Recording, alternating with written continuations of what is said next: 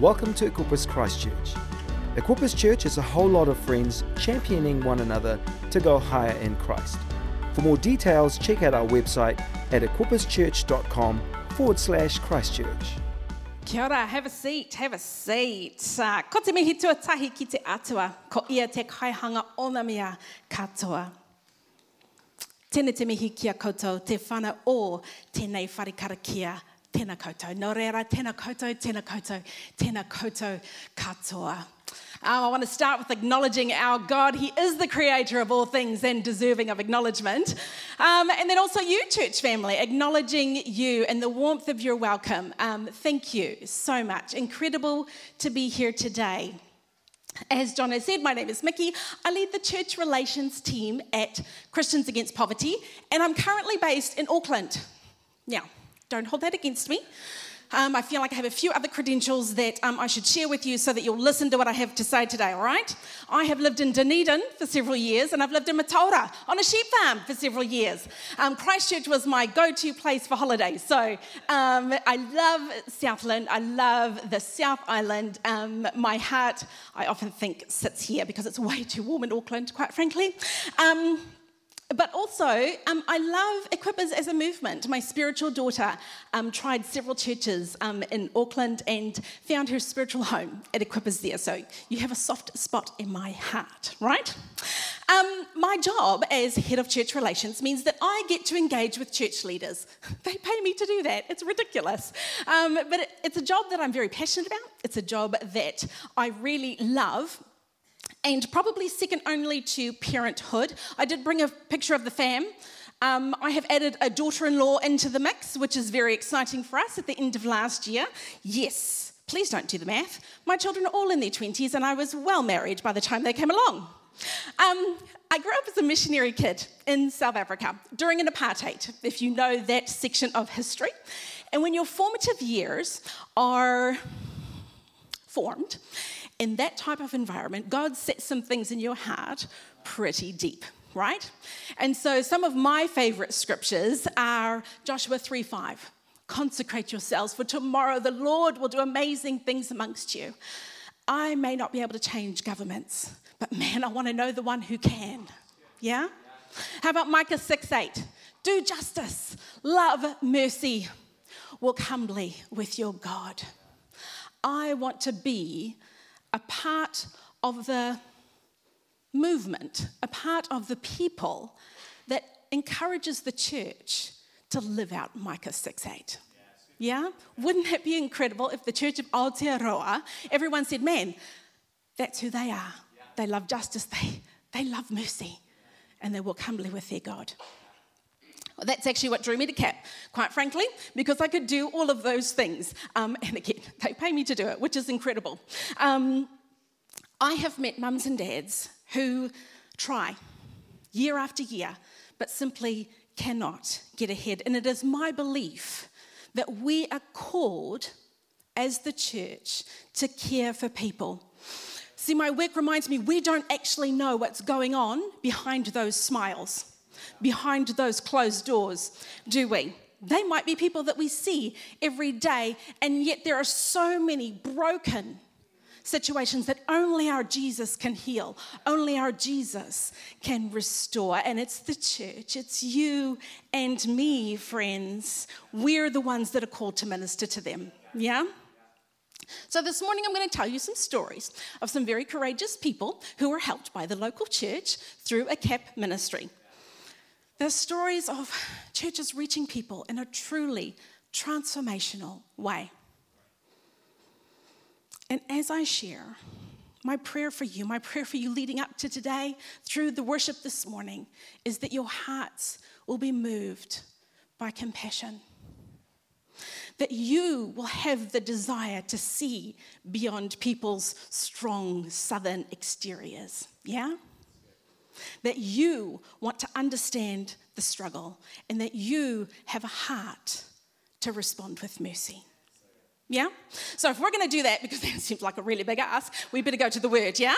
So here's a story that I'm guessing you've heard. If you were ever in Sunday school, I'm sure John has even spoken on it. This is a good one for getting your people motivated. It's in Luke 10, and I'm going to start in verse 25 because I just love the way Jesus sets up this parable, and it bites, and I have to remind myself all the time, right? So we're going to start Luke 10. I do. Look, if you have paper, follow along. Here we go. On one occasion, an expert of the law stood up to test Jesus. Teacher, he asked, what must I do to inherit eternal life? It's what we all want, right? What is written in the law? Jesus asked. And how do you read it?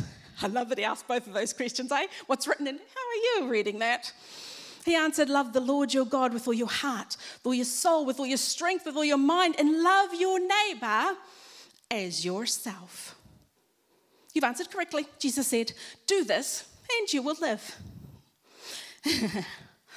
But the experts, he said, I just want to justify myself, and who is my neighbor?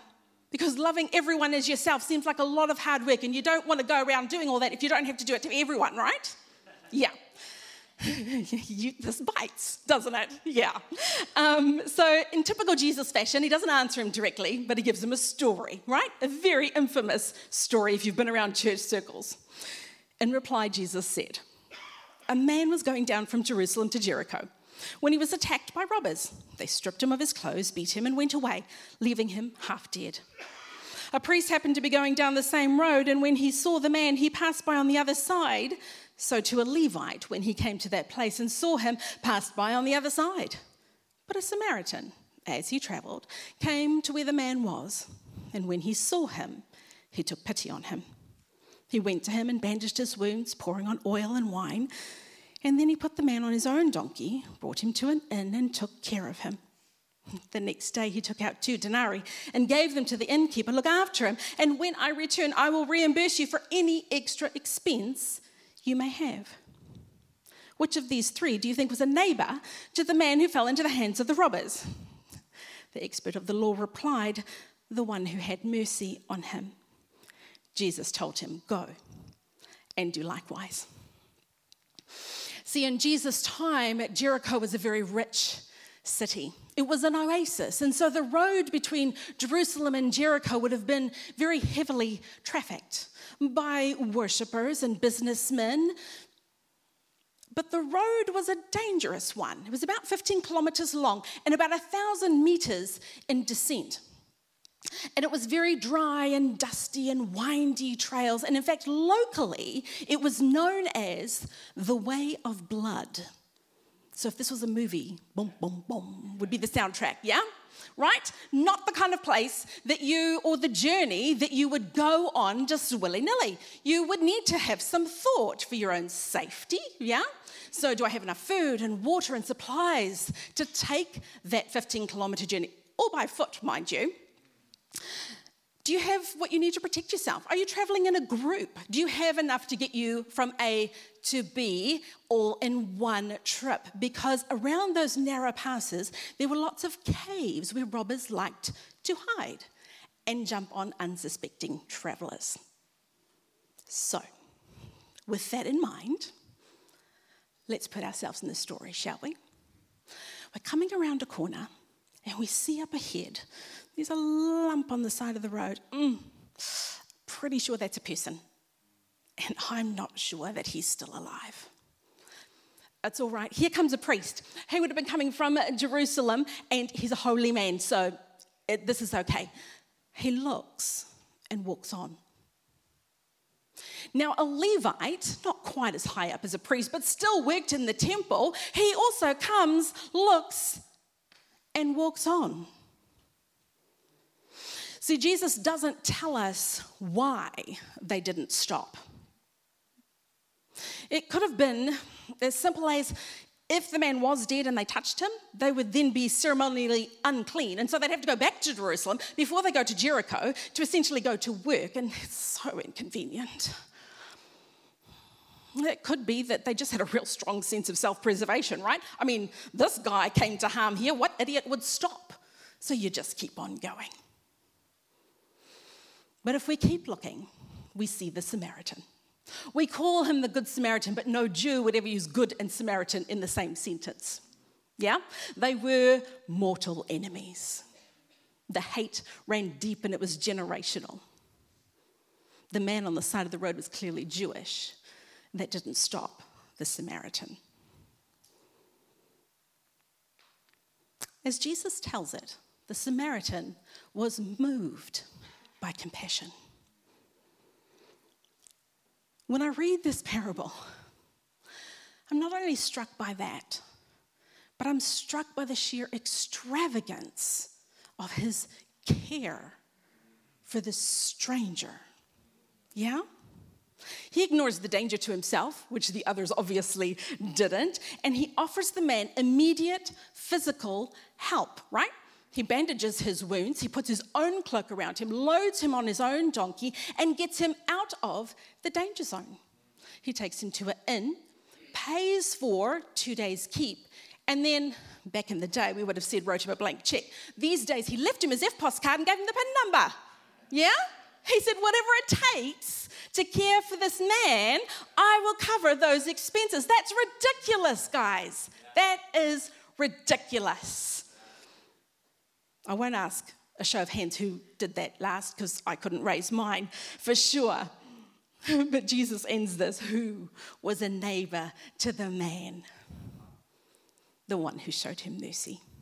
And what does Jesus say? Go. Do likewise. Well, that was a very long time ago, and in theory, it's just a story. So what does it mean for us today? Because the reality is, poverty robs people. It strips people of their dignity. It rips them out of community. There are families in our nation, there are families right here in your community who have been battered and beaten down by poverty and literally left on the roadside. It's either caused by debt or generational cycles that just seem impossible to break. Like I said, they may be people you know. They may be people that seem just fine on the outside. It's people like Kath and Marlo. I think of a picture, yeah. They both put on a brave face every day when they went to work, and they had $60 a week to feed their family of 5. Their home was a place of resentment, of anger, and of fear. It's Emma, another beautiful CAP client who was struggling to find work, and she was living in a little garage with her son. She had no one to turn to. She felt like a failure. She felt like a bad mum. It's Sia, a beautiful mum who was just trapped in the cycle of debts and repayments, creditors' phone calls, just wondering if life was even worth living. To put it into context, their situation may look something like this. You do the math and think about your own life, right? So put yourself in the story yourself. Imagine you've paid all your bills and there's nothing left. Or you might have $60 to feed your family like Kath and Marlo did. That's $8.50 a day. So what happens on a cold Christchurch morning when you just want to heat your home? There is no money for that. You have to choose between feeding your children and heating your home. And so you skip a meal. And before you know it, that becomes your norm. CAP clients tell us that 2 out of 3 skipped meals on a regular basis simply to make ends meet. 52%, that's over half, couldn't afford to heat their homes at all. And 67%, almost 2/3 of them, were in fear of losing their home altogether. There's no extra. You can't do car maintenance. You can't get school shoes. So you choose to borrow a little. You choose to put a little food on the table, and that interest compounds quickly. Makes the days, the weeks, the months harder and harder. You're tired, you're hungry, you lose your temper just a little bit more. Your sense of belonging actually shifts because you're now defined by the fact that you don't have petrol to put in your car and you can't bring a dish to a family party or a present to a kid's party. And so you're lonely. You have this feeling of failure, hopelessness, and 9 out of 10 say that depression was a daily thing. And of course, there's the shame, right? You're just not trying hard enough. That's hard to hear, but 1 in 3 of our CAP clients contemplate or even attempt to take their own lives before they finally ask for help. One client says, it's the stuff that breaks you. You know, if we look back just a couple of chapters, Jesus stands up in the temple for the first time and he reads from the scroll of Isaiah about himself. It's in Luke 4 and he reads these words, "The Spirit of the Lord is on me because he has anointed me to proclaim good news to the poor. He sent me to proclaim freedom for the prisoners, recovery of sight for the blind, to set the oppressed free, to proclaim the year of the Lord's favor." He says, this is who I am. This is why I've come.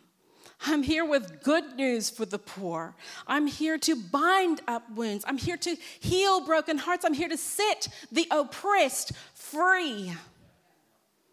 Jesus was moved and guided by compassion, just like he told in the story of the Samaritan. See, his heart has always been turned towards the lost and the hungry and the poor, right? And today there is still an enemy that wants to rob people, who wants people to be defined by their struggle. He wants them to be defined by their poverty. He wants them trapped. But Jesus came. Jesus gave his life and he rose again. People can be released. They can be released from those bonds of hopelessness. They can have a fullness of life in him. The fact is, the New Zealand government does some wonderful things. There are social services that do incredible work and they have their place. But church, we were called. We've been empowered to minister to those who God has put in our care.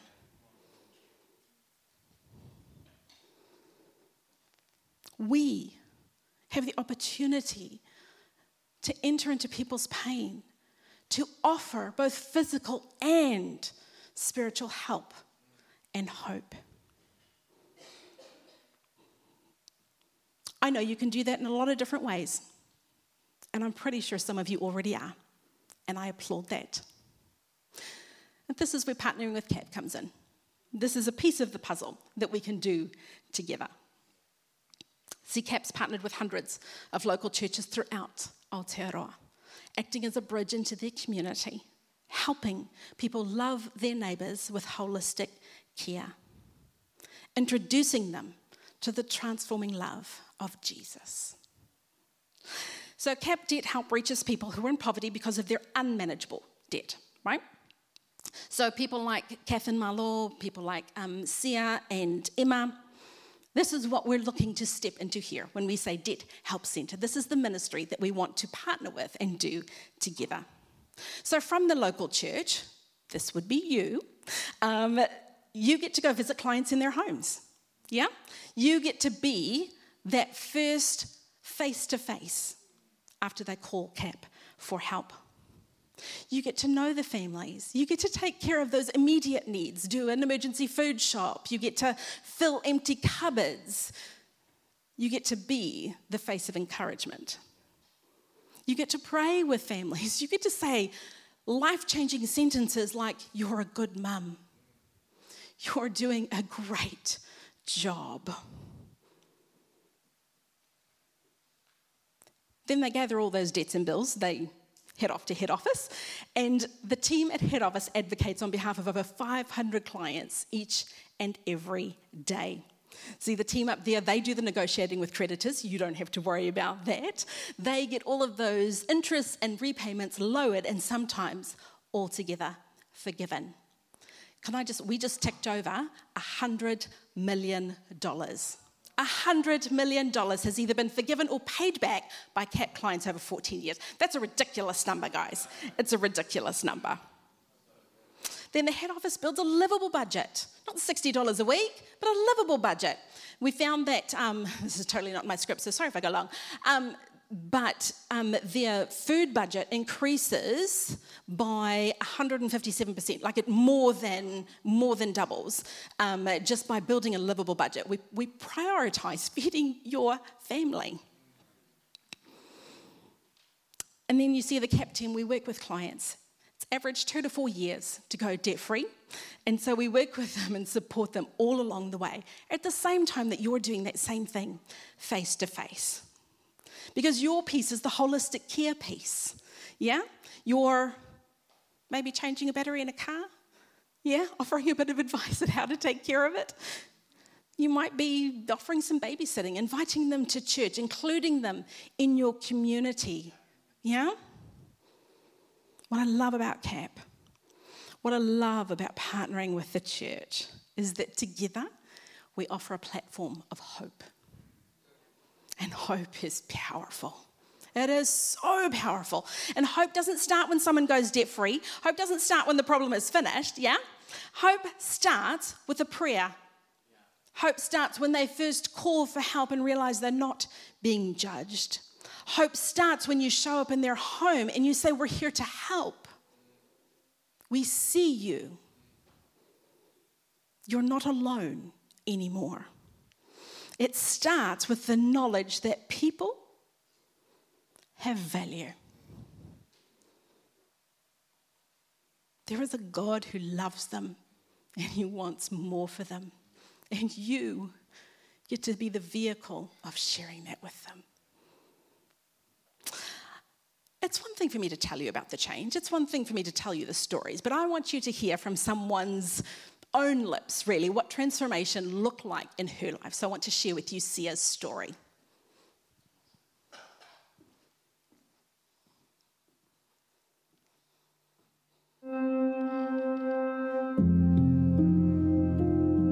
I was at a point in my life where I actually didn't want to be here. It was depressing, and I didn't know who to talk to. I didn't want to tell anybody my feelings because I didn't want them to say that I was sick or something's wrong with me. So I just kept it to myself.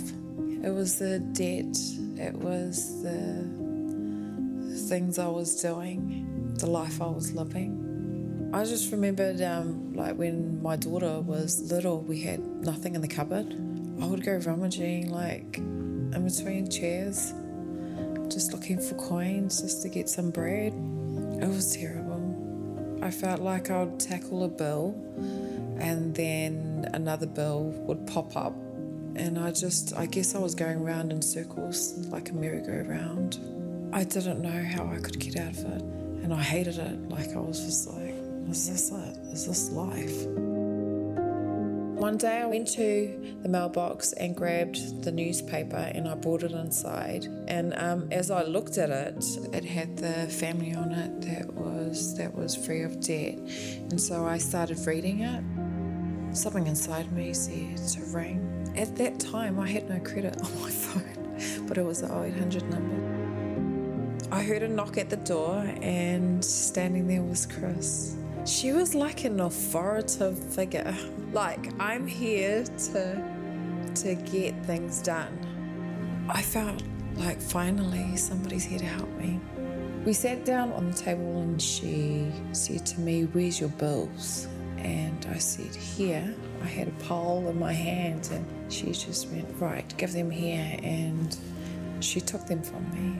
It felt like she just took a huge weight off me. They were like superheroes coming to sort out my life pretty much, and they did. She asked me if I went to church and I said no, and she's just started talking about a man named Jesus. It wasn't until she said that he is able to help me as well that I started to get a little bit interested in what she was saying. And then she asked me, "Could we pray with you? Do you want to invite Jesus into your life?" And I said, okay, like what have I got to lose? Because I had nothing and felt like nothing anyways. After the prayer, it felt like God had picked me up and had me in his hand. And it was like he went, like, finally, like, yes, you've come home, sort of. I started feeling happier, like I was full, like I had everything. When I was with CAP, it felt like I had support. I had people that had my back, that believed in me, and it made the process so much easier. I didn't like having a budget, but I knew that what I was doing never worked. So yeah, I was willing to give this a go, and it actually worked out. I got a phone call from one of the ladies at the office, and yeah, she said that I was debt-free. I said, thank you so much. And I got off the phone and I sat there and I just remembered like just crying. I think I just started crying. Part of the process of being with CAP, I felt like it was motivating me to get a job, to find my place in the world. And I actually got off the benefit, which is one of the goals that I wanted for my life. It makes me feel really good. Me and my family's faith has grown with each other. Even when things happen, we stick it out through prayer. And I love it, especially in my marriage. My hope for my children is that they seek God first. I feel like I'm teaching them better money principles. I just hope that what I've learned, they would be able to pick it up and do it for their families. I have a life now. Now I love life. And life's so much happier and more fun with Jesus. I feel God's got bigger dreams than what I have at the moment. So yeah, it's amazing.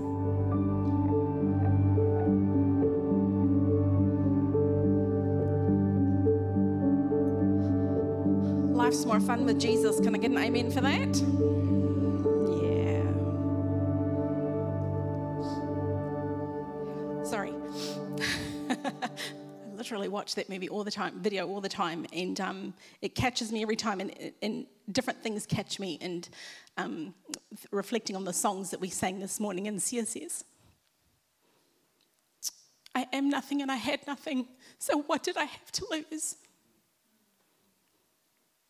And yet she's passing on good money principles and Jesus to her children. That is life transformation we're celebrating.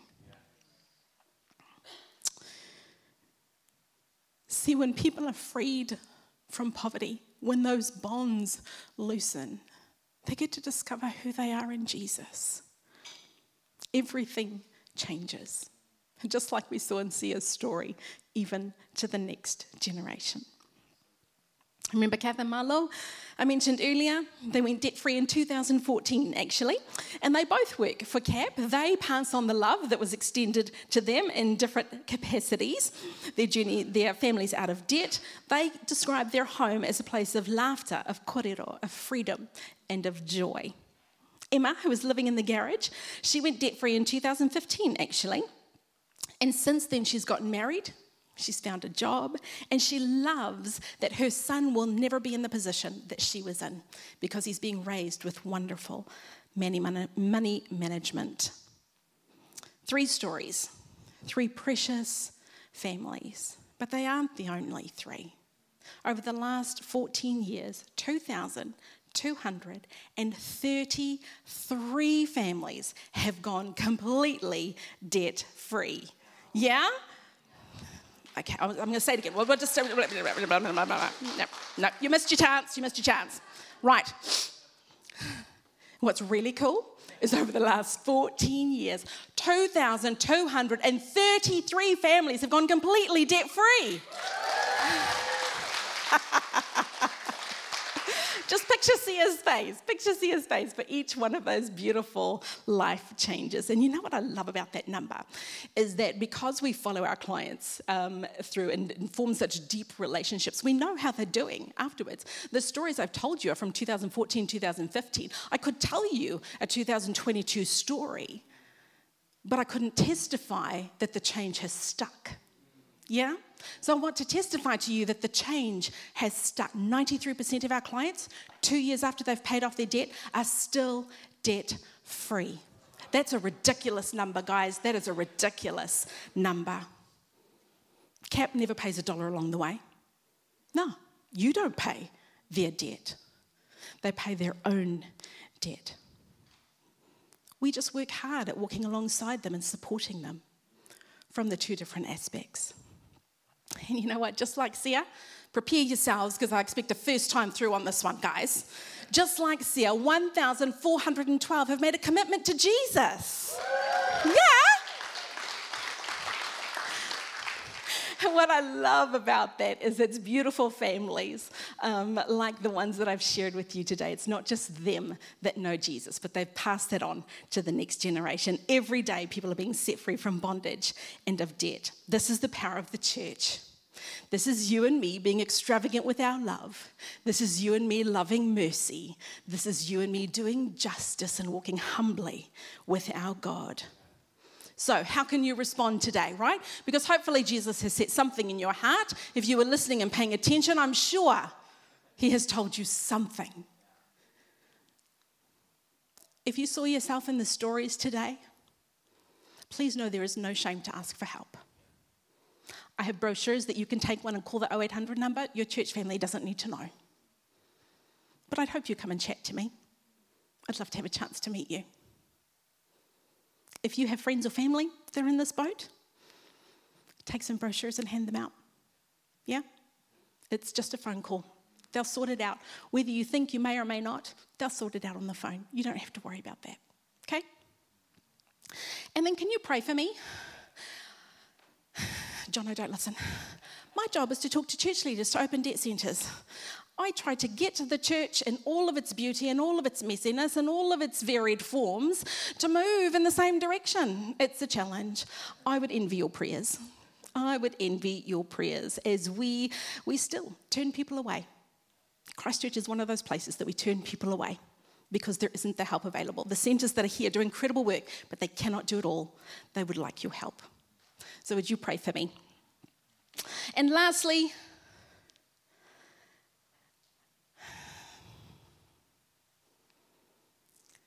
a debt centre is not a one-person thing. Debt help takes us all. You will have a connection to a client or a gift or something that Jesus can use that no one else has. So if God has prompted you, has stirred your heart, will you please not hold that to yourself? Will you please talk to Jono about that? Yeah? You may think it's silly, but God used loaves and fishes, so I don't think he's really worried about what you bring to him, is he? Awesome. Right. Last challenge. Don't walk away and do nothing. Your hands may be full. This may not be your thing. That's all right. Will you at least talk to someone? You may be the person that they need to talk to because they've been wondering if their thing was just a little bit silly to talk about, or wondering if they're equipped. And you might be the voice that Jesus uses to encourage them. So I can encourage you to have some conversations, talk to each other, spur one another on, yeah? On to good deeds. God is doing a good thing in this place. And I celebrate that with you. Let me pray a blessing over you. Gracious Father, you are so good. You are so kind, and you are mysterious too. Sometimes we wish we knew all the things that you were doing, and yet we can't understand all the things you are doing. And so, Father, will you plant bravery in our hearts? Father, will you take us into odd conversations that we're just not sure where you're going with that one, but probably the person on the other end of that conversation knows. They're just waiting for some confirmation. They're waiting for that physical voice, for you to speak to them. Father, I want to pray over this community, in these walls, outside of these walls. Father, this is a space that is going to look a little different as you bring the sheep into the fold. Father, I pray that we're prepared for that. Father, will you start the work now? None of this happens overnight. You are the God of the long game. And so, Father, we're praying into what you have to come. Father, will you use these days of fasting? Will you use these times set aside to connect with you and know you better and seek your face? Will you use them for your plans and your purposes? Will you bring your wisdom, your kindness, your joy, your peace, your bravery to do all things in your strength? Father, will you walk before us? Will you guide us and lead us? Will you draw us so close we have no doubt who we are in your name? We love you, Lord Jesus. We love you, Lord Jesus. That's in your name we pray. Amen. Thanks for listening to this podcast. Check out our website at equipperschurch.com/Christchurch.